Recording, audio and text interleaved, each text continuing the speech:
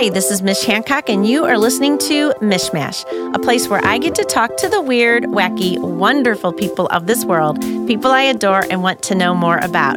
Today, my guest is Nicole Gorofsky. Nicole is a highly experienced attorney with a demonstrated, well-rounded history of working in the law practice industry. She is the owner of Gorofsky Law and has a strong sense of justice and endless passion for helping those who have been harmed. Welcome, Nicole. Welcome. Thank you for having me. I'm excited to learn more about you. So you and I did not meet until just now. That's true. So that's fun. Yes. And we get to chat and know each other. But you came to me via Josh Levy, who's mentioned amazing on this podcast all the time. But when Josh was telling me about you, and then you and I chatted for a bit, the thing I love, I mean, you're the lawyer everybody wants, right? You're the lawyer that really does want to help people, and especially people who have had some very horrible things happen to them. So talk to that. Yeah, I hope that's true. I think many things that have happened in my life have made me a champion for underdogs. And when I say underdogs, it's not just necessarily a team thing. It means people who are downtrodden, people who have been bullied, people who have had horrible things happen to them. Like basically, you've heard the slogan, when bad things happen to good people. Right. That's the kind of lawyer that I want to be and hope that I am. And so I represent victims of crime. And when you say that, it sounds really limited, but actually it's really broad. And so I represent people who have had childhood sexual abuse, victims of violence, adult sexual abuse, children who have suffered from bullying, elder abuse, financial crimes, all of those kinds of things that have happened to people in life that make them the underdogs, just Right. like I said. And feel like they don't have a voice. Correct. You know, and I can see where you have these things happen to you, and if you don't understand how the law works and you don't understand how to articulate it, I mean, that's what a lawyer does, right? You know how to speak to what's going on, then there has to be such a comfort for the people that you represent. Yeah, I mean, that's the other part of what I do. So I'm not just a lawyer. I do the things that lawyers do. I go into court and I make arguments and I write motions and I do all of those things. But I also make sure that I get all kinds of education in being trauma informed, because the people that I work with have been through all different kinds of trauma. And so although I'm not a social worker or a psychologist, and I don't claim to be any of those things, I do make sure that I get education on being trauma informed so that I can understand what my clients have been through, and so that I can better serve them in those areas. Wow. So do you do a lot of research? Yeah, actually, I instead of just doing research, I don't like to be sort of stuck in my own house or my own office. I like to go out and get education. So, for example, I'm going to a conference in Minnesota I believe it's in September, called the Zero Abuse Project Conference, where it's teaching professionals how to be more trauma informed. Wow. Okay. Yeah, and That's cool they have something like that. Yeah, it's a great thing, and I fully support it. And then I just finished going to a training through Safe Connections, which Safe Connections is an organization here in St. Louis which works with survivors of sexual abuse or domestic abuse. And they put on a training for providers. It was mainly social workers who showed up, but then there was me. Oh, darn. That's so good. Yeah, so I go and I make sure that I get trauma-informed training so that I can be a better service provider. So when you say education, you mean education. It isn't just Googling. No, it isn't just. There's a lot more that goes on here, That's people. right. I love it. Mm-hmm. So what drew you to this? I mean, this is difficult. These are difficult cases and heartbreaking, I'm sure. What drew you to this? So 2 things happened in my life that really have drawn me to this work, and both of them happened when I was a child. And So first, when I was about 8 years old, my home was burglarized. I grew up in upstate New York, and someone broke into my home, and it really wasn't about that person. He was just a young kid looking for drug money. Right. But the point was we were home when he broke in. Oh. And although we didn't encounter him, we were upstairs sleeping, and he stole my mom's purse from the downstairs. There was something about learning that next day that someone had been in our home while we were home. Right. That was so violating to me as a child and made me feel so unsafe. Yeah. That I really carried that with me. The other event that happened to me when I was a kid was that, and this was a continuing event, was basically from about the age 5 until approximately 13. I was a victim of pretty severe bullying. Also, again, in upstate New York. My parents moved my mom's from St. Louis, my dad's from Chicago, but my dad got his first job in Rochester, New York, and they moved there in the 70s.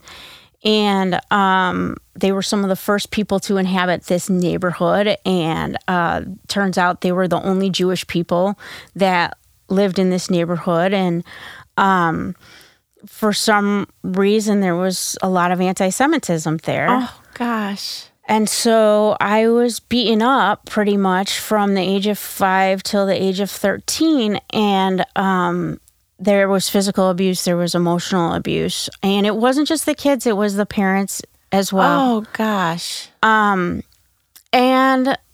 it's interesting because I think some of those same dynamics that happened to me being bullied are some of the same dynamics that happen in all of these types of crimes, the childhood sexual abuse, any of these. I couldn't tell my parents, and I don't know why I couldn't tell my parents. I think I internalized it. I didn't understand why it was happening to me. I thought it was my fault. I thought, if I thought there was something I could do to make it better. So I didn't really fully tell my parents the extent of it. Right. And I think that happens a lot with childhood sexual abuse. Oh, yeah. Right. Oh, yeah. When it's something that, the child just has no clue what's really going on. And I think that confusion is one of the reasons where you're like, how, and then also, will mom and dad get mad at me because I know this is wrong? Right. Like there's something bad here. So I don't want them to get mad at me, or they see me in this light and I don't want them to see me in another. Do you think that might have part? Absolutely. Yeah. There was a part of me, I was so young and I didn't understand the world. There was part of me where I thought I deserved it because I was just a nerd. Or, I just wasn't likable. Right. Right. And so I just didn't understand, especially when the parents were doing it to me. Yeah, right. That's so awful. Right. I just thought, okay, this is just how the world works. Right. If it's happening to you at that young, you have nothing to compare it to. Right. Exactly. And so finally, when I was about 13 years old, we actually came on a visit to St. Louis, and we're visiting my aunt and uncle, which we did every single year. And my aunt and uncle were at the dinner table. I can picture it perfectly. And they were talking about anti-Semitism. And I just kind of, it hit me that that's what was happening to me. Right. And it was like a light bulb went off. And I said, oh, that happens to me all the time. And I think everybody at the table turned and looked and went, what? Or were they just horrified? I think so. Oh my gosh. I don't think anyone had fully realized what I had been going through, the extent of what I was even telling them. Right. And from that point, I switched schools. There was another town not that far away that had more Jewish people. And the thing is, it wasn't even about religion. I wasn't a particularly religious person. Right. It wasn't about that. It was a more welcoming town, and it was just a more diverse town. Yeah, that has a lot to do with, when there's not like this insulated group that is like everybody else out. Well, we're going to continue this conversation in just a moment. Going to take a quick break, and we'll be back with Nicole.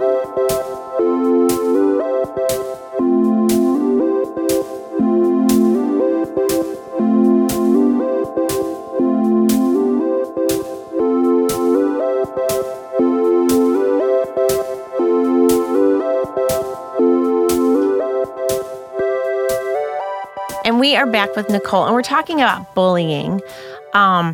So this is such a huge subject, of course, but you see it now even more prevalent with social media because bullying doesn't stop at 3 p.m. When school is over. Now bullying can continue into the night, all night long. And it is heartbreaking. I feel, and again, not knowing different school districts, but I felt like in our school district that it was,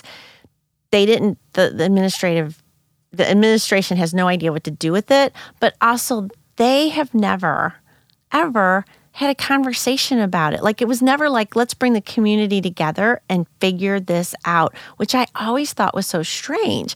My daughter no longer goes to this high school because, she wasn't like bullied, but she just was so tired of the drama. And she felt like, she said, as she explained it, I just walk around anxious all the time. Actually, we all walk around anxious all the time. Right. And she said, and I don't like this. And so, smart girl, I said, all right, tell me what you want to do. She researched and decided to do online high school. And I am so happy that's what she does now. But I always thought it was strange that our community was never asked to get together and figure this out together. It just keeps rolling along. And there have been, in this school district, a number of suicides have occurred. Yeah, I mean, that I say, but for the grace of whatever, go I, right? Because had there been social media like that when I was that age, I wouldn't have ever been able to escape the bullying that I was going through. I mean, at least, I was the kid that you would have seen that was in all black, that came home and closed the door and went in my bedroom and wouldn't come out. But at least that was my refuge. Right. At least that was where had an I escape. had an escape. Exactly. And I think the kids today don't have that escape. Don't. And they can't stay away from that. And so one of the things that I try to teach with my law firm about bullying is that, if we don't model good behavior for these kids when they're young and as a community, that's right. If we don't come together as a community and model good behavior and stop picking on people who are different. Right. Because that's all it is just picking on someone Or that who's you're different. just jealous of. Because I think that was one of the things I saw a lot. My daughter is, beautiful, and she was a cheerleader and the whole thing. But it was the kids that were jealous of her that were saying things. And it was so interesting because when she decided to do online school, and I went to the school and I talked to the counselors about it. This is what we're doing, and then he's like, you ready? And she went and cleared out her locker, and her and I left together.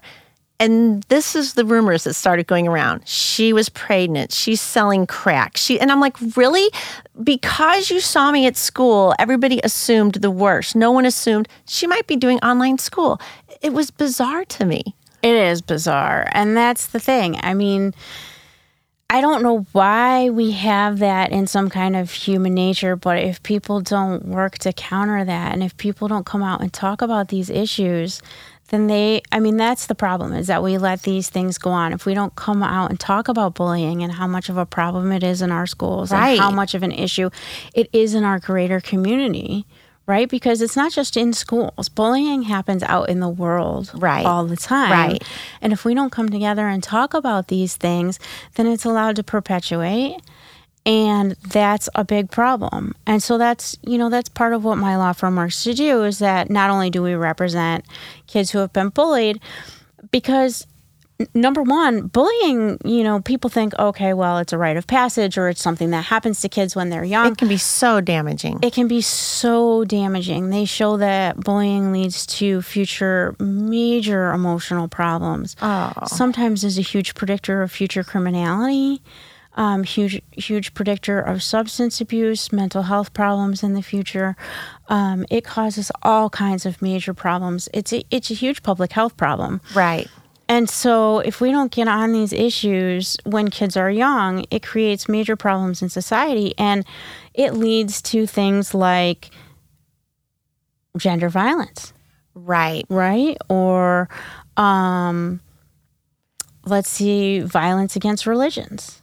It's almost like the tiniest little thing that makes you different, which is one of the best things about being a human, is that we get to be diverse and different from each other. Right. It would be really boring if we were all the same person walking around. But it's that tiny, that it could be just the littlest thing that is different, and then people will just pounce on that. That's right. And so I think bullying is really at the heart of what I do, because I think it leads to a lot of these future victimization issues that come out of it. Because I think if you don't nip it in the bud as children, and when I say this, I don't mean punish bullies, hugely. I think it's very hard to distinguish between bullies and the bullied as children, I think. And it's not important to label them when they're young, right? Because one can be one day and switch to the other the next day. Right, exactly. And that's not important. What's important is that the schools need to get on top of this and educate the kids about what they need to do when they see these situations. The school needs to be better involved in these situations. I so agree. Yeah. And they're just not. For some reason, for a long time, they've not been getting involved in the ways that they should. Right. And that's part of what I work to help with. Well, especially if it happens outside of school on social media, it's like it's kind of like, oh, well, that happened. We can't do anything about that. But it's never just outside of school, we're right? We're a community here, That's right. And so it's just it saddens me when I think about all these kids and the whole and the parents too. I mean, that was an interesting thing to go through with my daughter. There was a parent that was doing these passive aggressive Facebook posts. I knew that they were geared toward my daughter, and I was like, oh, for goodness sakes alive, grow up. Right. You know what I mean? I graduated from high school a long time ago. Did you not make it through graduation? You're still acting like a high school student. We have parents who are living vicariously through their children. Yes. And who are still in that same lifestyle. Yes. Mindset you is the right word. You are not doing your child any favors by living through them. They are their own person. Not at all. And actually, part of what I do in my law firm is I go into schools and I give little seminars on these topics. And one of the seminars I give a sort of an overarching seminar on preventing childhood sexual abuse. But part of that is on bullying, because I think that parents should be educated on, first of all, modeling good behavior at home, like I said. Right. Which is not do you say at home, do you say things like, boy, that dress was ugly that she was wearing today? Heck no. Right. Yeah, no. Right. Or do you say things at home like, boy, she's really overweight? Or, all of these things. Exactly. That is going to, Right. That point out everybody's little differences because your kids are listening. Right. And then the other thing I always tell people on the flip side is let's not raise completely entitled children, because that leads to people thinking that everything that they get is what is owed to them. Right. And that they are just entitled to take what they think is theirs. Well, and also I think it takes away from, we have this, my poor high school, I'm just going to pick on them, but they were, basically, if you could smile, you were on the cheer team. It was just right. But some of these stunts require you to have skills. I mean, you can't just have everybody, but I was always like, why? And again, to me, I thought, aren't we doing a disservice by allowing some of these kids to be on this team and this isn't their skill set. This isn't something they should be doing. They could be an amazing chess player, but they're never going to figure that out because they got on the cheer team. Sure. And it's like part of growing up is learning, I'm not good at this. I need to figure out what I'm good at. It's like part of that journey, right? Right, I agree. So we need to understand what bullying means and what bullying doesn't mean, right? So bullying doesn't mean just pointing out what you're good at and what you're not good at, right? Right. By pointing out different skill sets doesn't mean you're being bullied. No, it's you didn't make the cheer team. But here's a whole host of other things that you can do. Right. Yeah. Right. Exactly. So life skills, just because you're teaching children good life skills doesn't mean you're bullying them. Right. We need to understand what the difference is. Yes. I love it. Thanks, Nicole. We're going to be right back with Nicole, and it's going to be question time.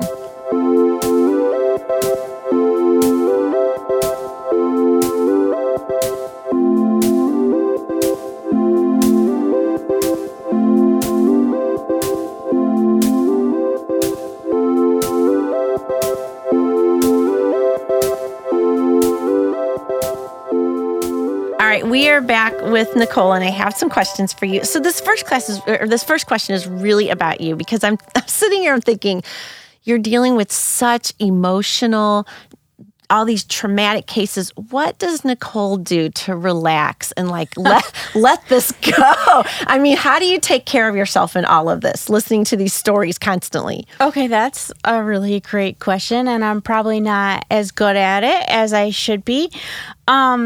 When I was a federal prosecutor and I did child exploitation cases, which is the euphemism for saying I did child pornography cases. Oh, gosh. Which meant I actually had to watch the images. Oh. And it was some of the most painful work that I ever did. I actually went to a lecture put on by the United States Marshals about how to take care of yourself. And they gave an example of, okay, 4 of you go out tonight and you get in a car accident. And he would point to one person and say, okay, you brush it off. The person sitting next to you, kind of has some nightmares tonight, but then they're over it. Then the person sitting next to them kind of has some nightmares for a month, and then they're over it. And the person sitting next to them has PTSD. Right. So there's something about my coping skills and my resilience that makes me able to handle it. Doesn't mean that I don't have nightmares. Right. But I don't seem to have PTSD. Now, if I would have continued doing the child exploitation cases, I think my life would have been a mess. Just watching those images day after day. I just can't even imagine. Right. It was very difficult. I try to get outside with my family. I try to exercise. I like to read fiction for sort of escapism. Good. We take vacations, things like that.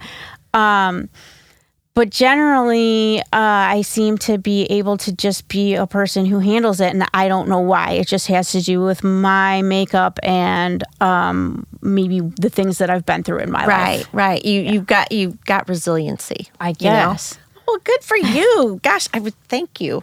Okay, well, so you were talking about you alluded to this. What is the FBI Great Investigation Award? I noticed it on your LinkedIn account. Like, what does that mean? Right. Okay. So when I was at the United States Attorney's Office, they gave, first of all, they love to give awards.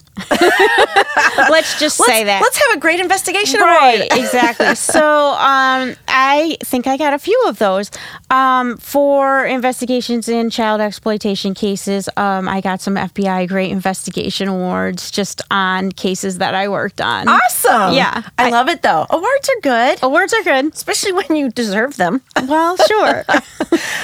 Okay. On your website, I love this so much. We have to talk about this. Okay. This gave me a glimpse of your personality, but you have one part where it says, of course, I'm a lawyer, so here's the obligatory disclaimer. And then afterwards, you're like, phew, with disclaimers out of the way, here's why we rock. And then there's another part where you're like, you plus us equals awesome. And I'm like, I love her. I love her. So I thought this was so awesome because you think of lawyers, right? And there's such this like, I'm in my power suit, I'm type A, yada, yada. And here you are just like, yeah, okay, I got to do this part. Let's get this over. All right, woohoo, that's done. Now tell me about that. Like, were you thinking to yourself, I got to lighten this up, or is that you showing you, or? Yeah, I mean, first of all, I've been a lawyer for 17 years now. And I am really tired of the typical stereotype of lawyers, and I think it's really boring. And it is true that the bar makes me put certain things on my website, Right. but I do want to do it with my own personality, right? And I do want to show that I don't want to be the typical law firm. I don't want to be the law firm that gets by with mass volume. I want to work on each individual case and care about each individual client, because that's what's important to me. And, I think my personality comes through for better or for worse in every case that I do. I just thought it was great. I was like, wow, I'm so used to, you think of lawyers as being so stuffy, and you like unstuffed it. That was the goal. That was the goal. But I thought it was brilliant. And I felt like then there was like a feeling of comfort. You know what I mean? I mean, it was brilliant. Even if you don't know, as a marketer, I'm going to tell you, I looked at your website and I was like, I automatically feel comfortable with her. Like, I feel like I already know her because of these few statements, that I can talk to her as a human being and not as, oh, I got to go see the lawyer. Oh, I'm really nervous. It was like, she's a human being that wants to help. Well, that's good. I'm really glad that you felt that way, because that's the goal. And I didn't have anybody else write any of the things on my website. I made that entire thing on my own, partly because I'm just starting out and I did it myself. But the other reason is because I want it to be my personality. I've worked too many places where I feel like what I want to do has been stifled. And I feel like starting my own solo practice, which I've really only been doing for a couple of months now. Oh my gosh, really? It's that new? It's that new. Wow. This is my opportunity to do it the way I want to do it. I love it. And so tell us where to find you. Okay, so you can find me online at www.gorowskilaw.com. I also have an office in Town and Country. That's by appointment. And you can find that also, the address for that, on my website, or you can give me a call. And she's on LinkedIn. I am on LinkedIn. I'm sorry, what's your phone number? No, my phone number is 314-272-3255. I love it. And so I got to tell you, and I think when we first talked, you even said a lot of people don't want to handle the cases that you're willing to handle. So for those people out there that are dealing with a very big trauma, that they're going, someone, I don't know how to talk about this. I don't know even if I can talk about it or what to do about it. You're the person that they can call. You're the lawyer that will say, yeah, let's figure this out. Right. So even though my solo practice is new, I've been doing this work for a really long time. And so a lot of times when someone discloses to me something really personal to them, I am the first person that they are ever telling. Oh, gosh. And so that experience is okay with me. And for, I think, some other lawyers, that's an uncomfortable experience for them. Right. But I am very used to it. I feel honored by it. And I want to help. And the number one thing that you can tell somebody who is disclosing something very personal to you for the first time is, I believe you. Oh, yeah. That's the number one thing. Right? That is a big thing, because you're always afraid. And how many times have we seen it happen where someone comes out and says this happened, and everybody's like, oh, she dressed provocatively, or, they may, it's like, let's put it back on. The victim gets re-victimized, basically. Right. And I've seen it happen too many times. And so I am going to be the person who says, I believe you. And the victimization can stop there. Right. Whether I take your case or not, right? Because there are all different kinds of legal issues. There are statutes of limitations, all different kinds. You know what? I am going to tell you that I believe you. Wow. That's big, Nicole. I'm just going to thank you on behalf of everyone you've done this for, because that is really awesome. I mean, that's an amazing thing. And bravo. I mean, thank you for doing this for people. We need more people like you in society. Well, I think some of it comes from knowing probably what I needed when I was a kid, and then from experience of doing this work for so long.